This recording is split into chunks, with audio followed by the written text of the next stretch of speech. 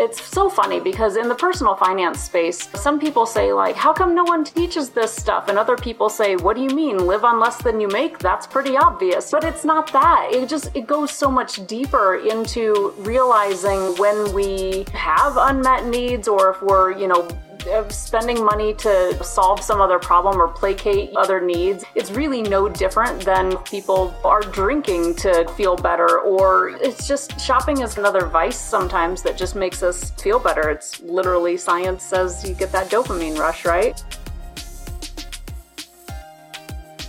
Welcome to another episode of the Ageless Conversations podcast. I'm Tamika from TamikaMcTeer.com. If you are new to the podcast, here's what you need to know. We are a community that believes that there is no age that defines the life of every woman.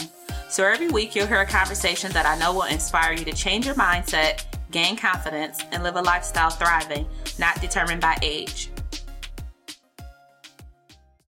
Hello there, and I am back today with a brand new episode for you all. Joining us today on the podcast, we have Teri Slater. Teri is a personal finance coach that has a business degree with an emphasis in finance. She learned quickly that getting a finance degree doesn't make you a great investor or saver. From a relatively early stage, Teri had already racked up student loan debt, a car loan, and credit card debt. She poured herself out of debt and felt accomplished, but after she got married and bought her first house, she found herself back in $200,000 of debt. She says that you can learn to have a greater awareness of your money mindset and become more intentional with your money, ultimately gaining clarity and confidence on your financial journey. Teri, welcome to the Ageless Conversations podcast. Thank you so much, Tamika. I'm happy to be here. Yeah, and you guys don't know this, but maybe you'll go and look Teri up online, but I'm telling you, if you go and look at her, she is such a cutie. Pretty smile, beautiful eyes. I love the way she wears her hair. She has like this really cute salt and pepper hair, and then her eyes just pop. Super cute. Every single time I talk to her, from the very first time I met her, I complimented her on that. Oh, you are so sweet. Thank you.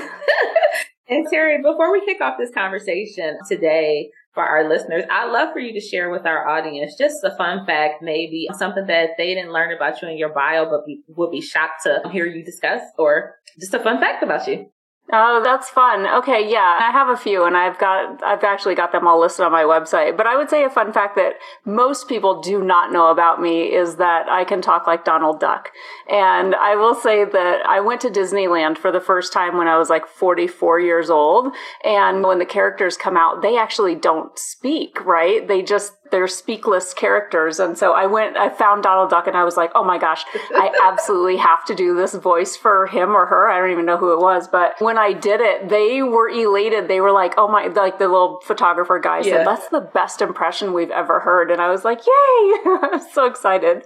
Yeah, and for you guys that are listening, when I met Teri, that was one of the ways that she introduced herself. And of course, like I said, I'm looking at this lady and she looks a beautiful woman. And then she popped out that voice. I fell out laughing. You guys have heard me say before, I'm pretty goofy, and if it's funny, I fall out on the spot. When I should be laughing and when I shouldn't be laughing, I laugh. But we share laughing together on that. Teri, why don't you go ahead and give them a hint of that voice? Oh my goodness, okay. I don't know that I want to go on with it. No. We won't be able to get this recording going anymore. Oh my gosh. How did you find that discovery about yourself though? Oh my goodness. I actually just looked this up not that long ago because I was trying to explain for somebody. I was watching an old Chevy Chase movie when I was like 8 years old. And I'm sure this was a hugely inappropriate movie for me to be watching at 8 years old. I can't remember. I think it's called like Modern Times or something like that. Anyway, in the movie, he does some drugs and then he's like floating on a bed and he starts talking like Donald Duck. And when I was watching the movie, I was like, that's the coolest thing ever. And so I started trying to learn how to talk like a duck. And I just coached myself through it for a solid year. And I just practiced so much that I got really good at it. So I don't know why. It was just a part of this movie and it just struck me as just hilarious.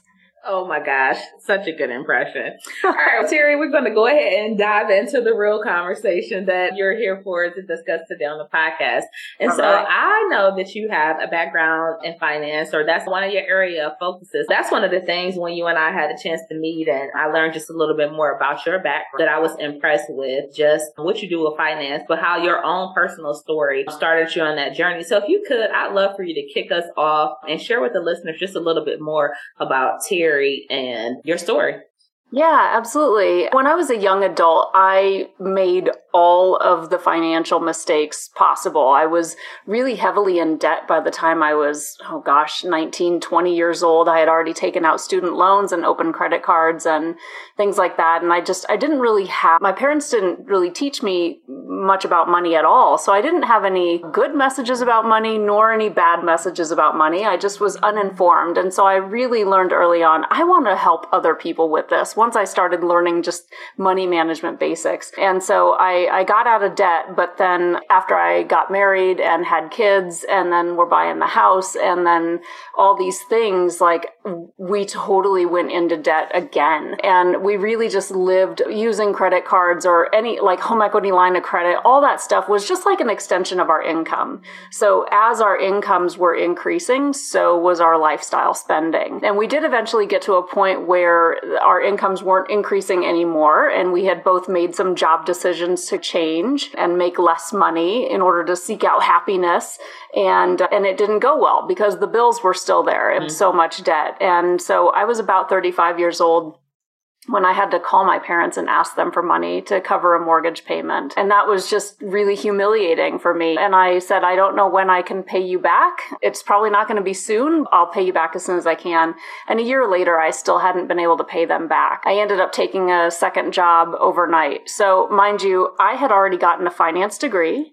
I was already working as a financial counselor and helping other people with their money, but I hadn't addressed like all of my own behaviors around money as well. I took that second job and it was very stressful. My husband was a great financial provider, but not the best partner in parenting in the relationship. And I would leave that overnight bakery job at 7 a.m. and I'd come home and get the kids off to school and I would go to my day job and I would sleep under my desk until my first clients arrived. And that point in time was so stressful for me. That was when I just marked a decision that was the stake in the ground that was like, I cannot do this anymore. And that really started to shift my mindset around looking at the numbers, looking at how much we were spending, looking at how we were going to get out of debt. And so it took 6 years, but we paid off over $200,000 in debt. And eventually the marriage did end shortly after we paid off the debt. So real glad we paid off the debt together because it sets you up a little bit better. It makes the divorce less sticky. So yeah, and now I'm just really pleased to say that it's been 4 or 5 years now and I'm still debt free and I'm still single and now I've got money invested and I feel super confident about my financial future.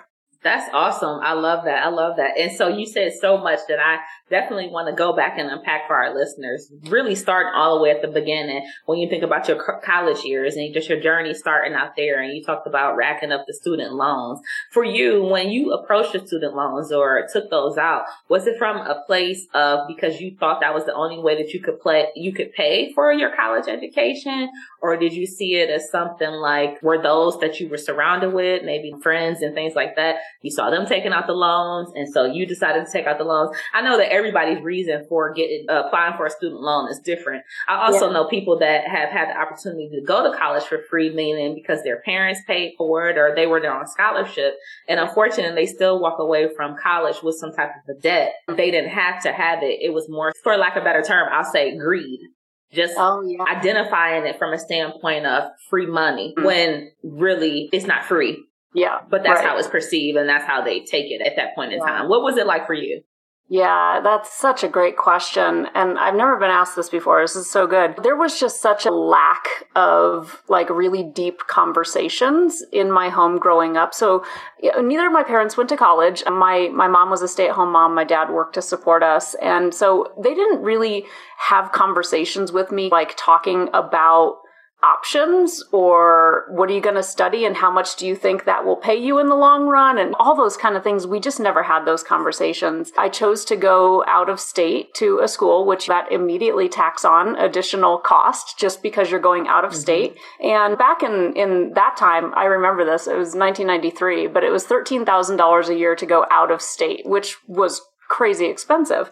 And I asked my dad one day, I said, I was filling out the loan paperwork, and I said, how much should I ask for? Or he said, how much are you planning on asking for? I said, well, I guess that depends on how much you guys are going to give me. And he coughed. I was like, oh, okay. But I have two older siblings, and my brother went to college for a year or so. Neither of them graduated from college, so I was the first to graduate from college. And yeah, for me, it was really like, this is the only way that it's going to happen. So I unfortunately I wasn't intentional about anything. Yeah.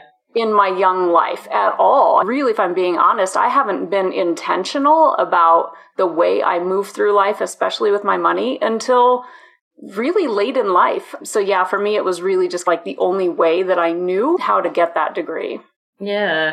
Okay. And then the other thing I heard you mention is then you ended up getting married at some point, and through the marriage, you guys started to rack up this debt, but you started to do it in a way for things that felt like it made you happy. Yeah.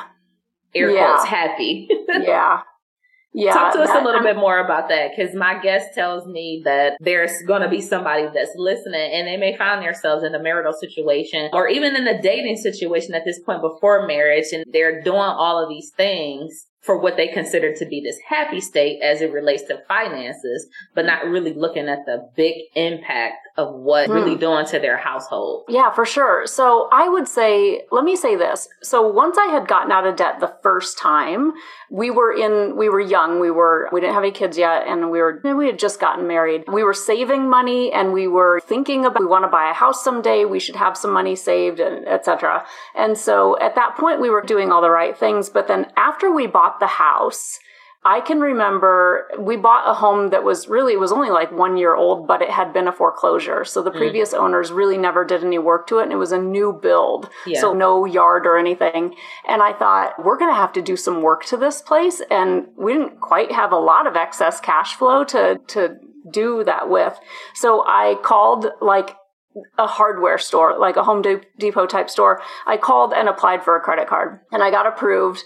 And I remember them telling me, you've got an $8,000 line of credit. And I was giddy with excitement. Like, I ran into the backyard and told him, I got another credit card. And I was so excited. That to me should have been an indication that there was something a little deeper there, that maybe I was having some unmet needs. And so, yeah, we got a home equity line of credit because it was a foreclosure. And we just used that money for everything, for vacations, for buying the home furnishings, like everything that we got was on credit. And it was just one of those things where like our life was we were already like stretched. And so we both worked a lot, and we started having kids, and he still worked a lot. And I was trying to balance, like, how do I be an attentive mother and a working mother? That was hard. And so then I just started spending money on experiences, and, camping is neat, but it's also hard when you have kids. So let's get a camper, just all these things. It was just like excess everywhere you look. Yeah. So there was a lot of challenge there, but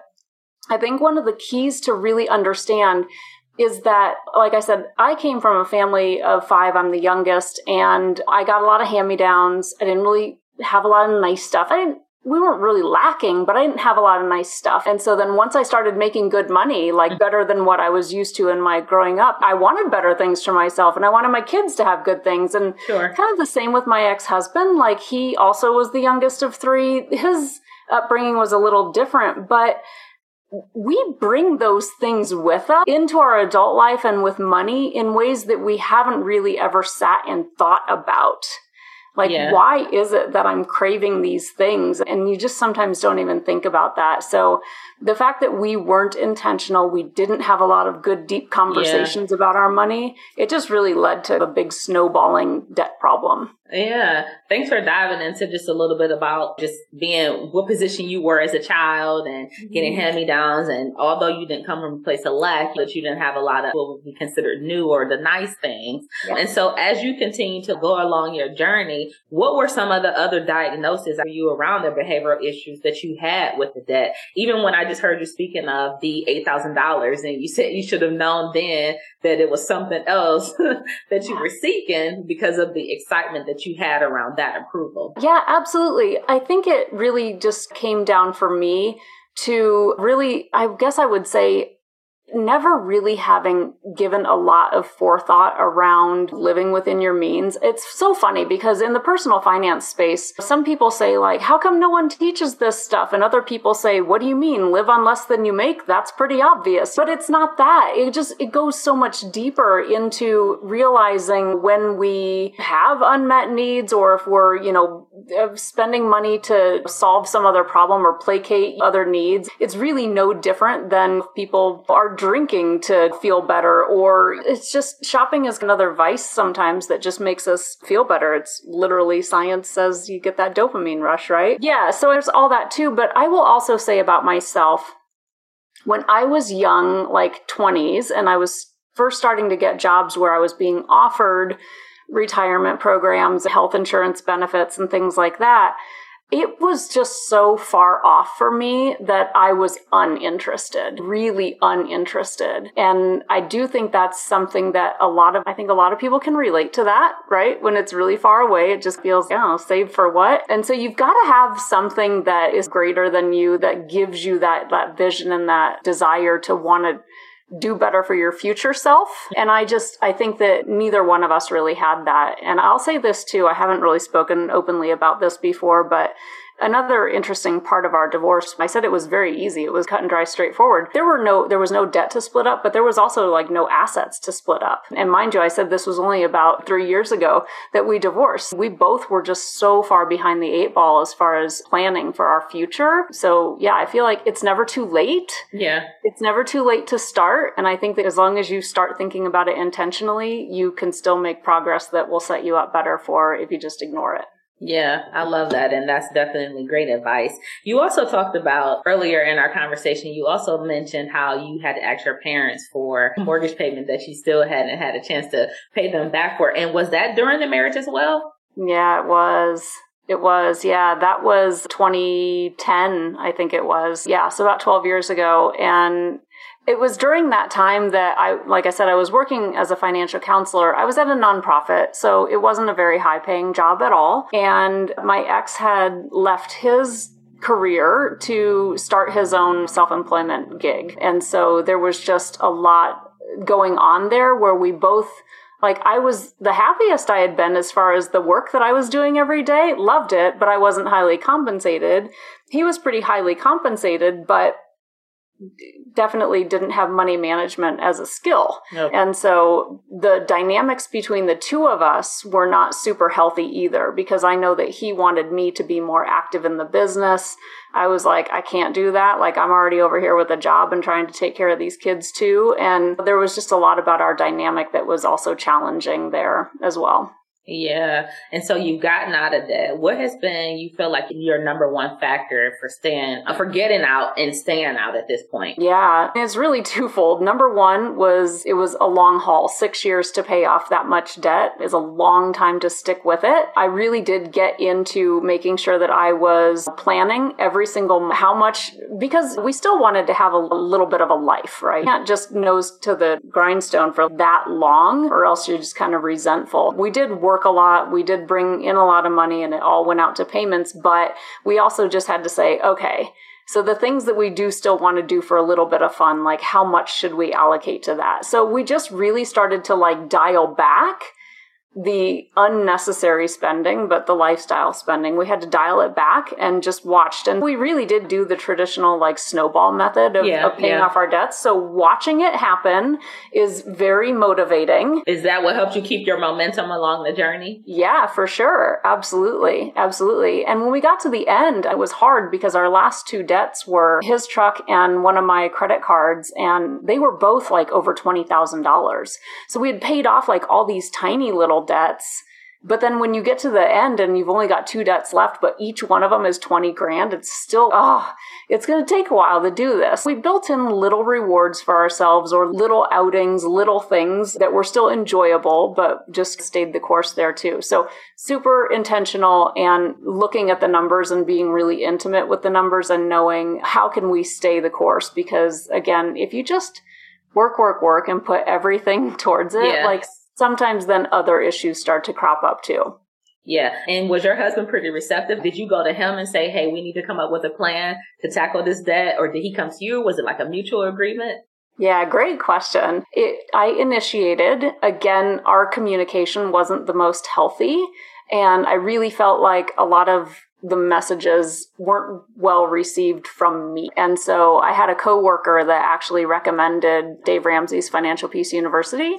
And I was like, okay, all right, I'm signing us up. And that is what we are going to do, because I needed him to hear all those messages from someone else. Sure. Someone that wasn't me. And so, yeah, that was enough to get us on the right track. But I can remember at one point, I remember sitting down with him and I just said, I'm trying to do this budget thing and I'm trying to rein us in, but I feel like you're over here doing your thing. And he was very agreeable. Just tell me what you need and I'll do it. But he wasn't really bought into it. And he said, I don't really care what you do with the budget. Like, you've got it under control. And that's hard because even as the numbers person, a lot of people are like, great, give me all the control. That's fine. But not for me. For me, I felt like I really want to feel like you're invested in this and interested in this also. And so that was a little bit challenging. So all this to say, there's a lot of indicators here that we were just not completely aligned anyway. Teri, did you ever feel yourself wanting to go into a revenge spending space? Oh, 100%. And if so, what did you do to refrain from moving in that direction?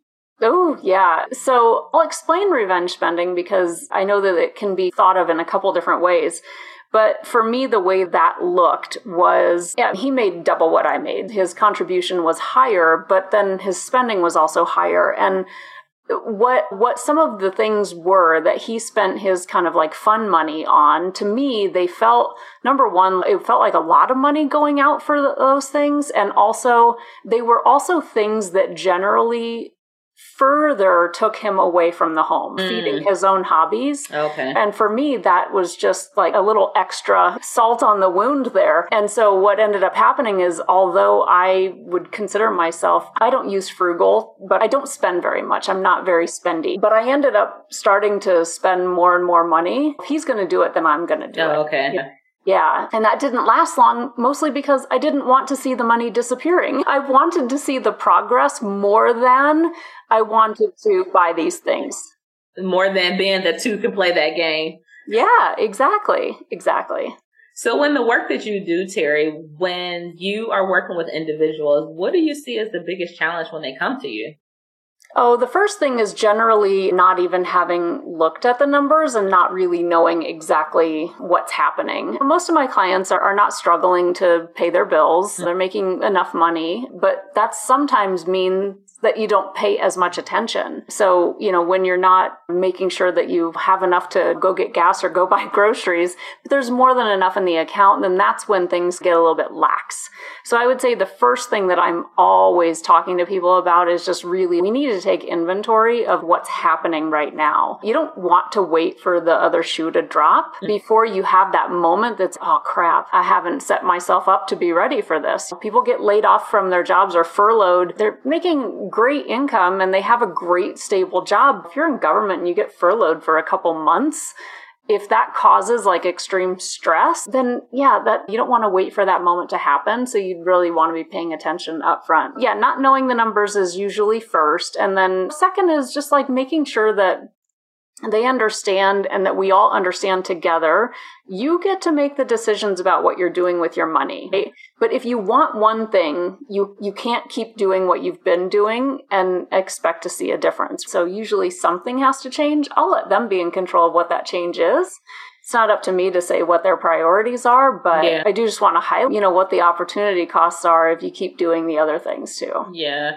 Do you find that people are receptive to getting more in alignment with their spending as it relates to like their values? Maybe there's something off there and then they switch it after working with you? Yeah, for sure. I had one client and we had such a great conversation. She had gone on vacation and ended up spending more money going out with her nieces and nephews than she wanted to. And so when she came back, she was telling me about that and was her language. She was really beating herself up about that and saying, oh man, I really didn't mean to spend that much money. And I said, okay, but let's reframe. If you take this exact same vacation again next year, do you want to adjust how much you spend or do you want to adjust your expectations? And just thinking about that, she was like, yeah, I actually would adjust my expectations because it was so fun. We enjoyed that time together. And yeah, I think sometimes we feel like we should be doing certain things a certain way. And I don't know, you have to really reflect on your own values and what's most important to you. Because what's important to me is not the most important to everybody else. Has to make that decision themselves. Yeah. I love that. And I heard you talk a lot about your children and just going through this journey with them. As a mom of two, what's something you hope that your kids can look at your relationship, your spending, and learn from? Yeah, that's a great question. I really just hope that if nothing else, number one, I would love it for them to set themselves up for their future much earlier than I did. But also just like being aware of being intentional about where you are spending. I think that my children, I witnessed this in both of them, and I have mentioned it, but they both have a very similar trait that I know that I had, especially when I was a young adult. I still have it a little bit now. I absolutely love being able to treat other people, right? So I know that like way long ago in college, like when I was rich with student loan money, right? So all the time I was like, I got pizzas tonight, and I ended up buying all the time. And I see them both do that too. And it's especially with going out to eat. I see them buying food for other people all the time when I'm like, yeah, you don't have to do that. Oh my gosh. So can I tell you something so funny? So my daughter, she's generous, but my son is on a whole nother level with it. So when you were just saying that, it instantly made me think of my son. But yeah, that's funny that I heard that you said that. Yeah. And what's really interesting is, and I won't get into this really right now, but there's actually so much psychology that you can look into about that, right? So is it just that it's generosity, or sometimes is it like, well, that's my way of gaining acceptance? Yeah, I'm like, don't do that. Yeah. There's a lot to unpack with a lot of our actions around money. It does require a lot of unpacking sometimes. Yeah. Yeah. Teri, before I let you go, I'm just going to ask you 4 short questions. There's no right or wrong answer. You just respond with the first thing that comes to mind, okay? Okay. Yeah. Okay. The first one is describe age in 4 words or less. Just a calendar number. Ah, that's a good one. I haven't heard that here before. I like it. This one is a fill in the blank for you. My name is, and age has taught me. Ooh, okay. My name is Teri, and age has taught me that as you learn and grow, do your best to share that knowledge with others. Okay. Are you asked for permission or asked for forgiveness? I'm a rule follower, so I'm asked for permission. All right. And are you comfortable with silences or nonstop conversation? Definitely silence. Definitely silence, huh? Yes. I live most of my life in silence. Like when I'm in the car, there's no music on. Yeah. When I'm at home working, I'm in silence more often than not.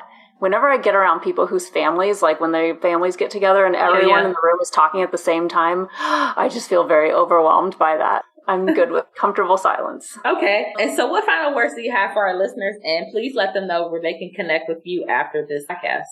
Oh, yeah. Thank you. Final words. I guess I would just say that when thinking about money, there's really so much more to it than just the dollars and cents, right? So if you are feeling like you want some change, there's a lot of resources out there and available. I'd like to think that I'm one of them as well. But I think that there's a lot of additional work that we can do to make sure that we're basically looking at all of ourselves and how that causes us to relate with money. And yeah, if you want to learn more about me, I do have an upcoming group coaching program that's going to be launching at the beginning of the new year. And so you can find out more about that or find me on all the socials. TeriSlater.com. My website has the links to all of my social platforms as well.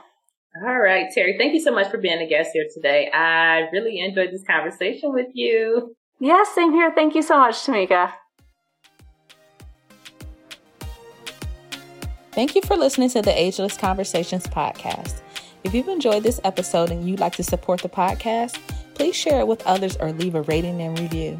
Your review really does help others find out about the podcast. As always, you can head over to my website now at tamikamctier.com to sign up for my email list, as well as check out the links and resources in the show notes. That's all for this episode. Talk to you all next week.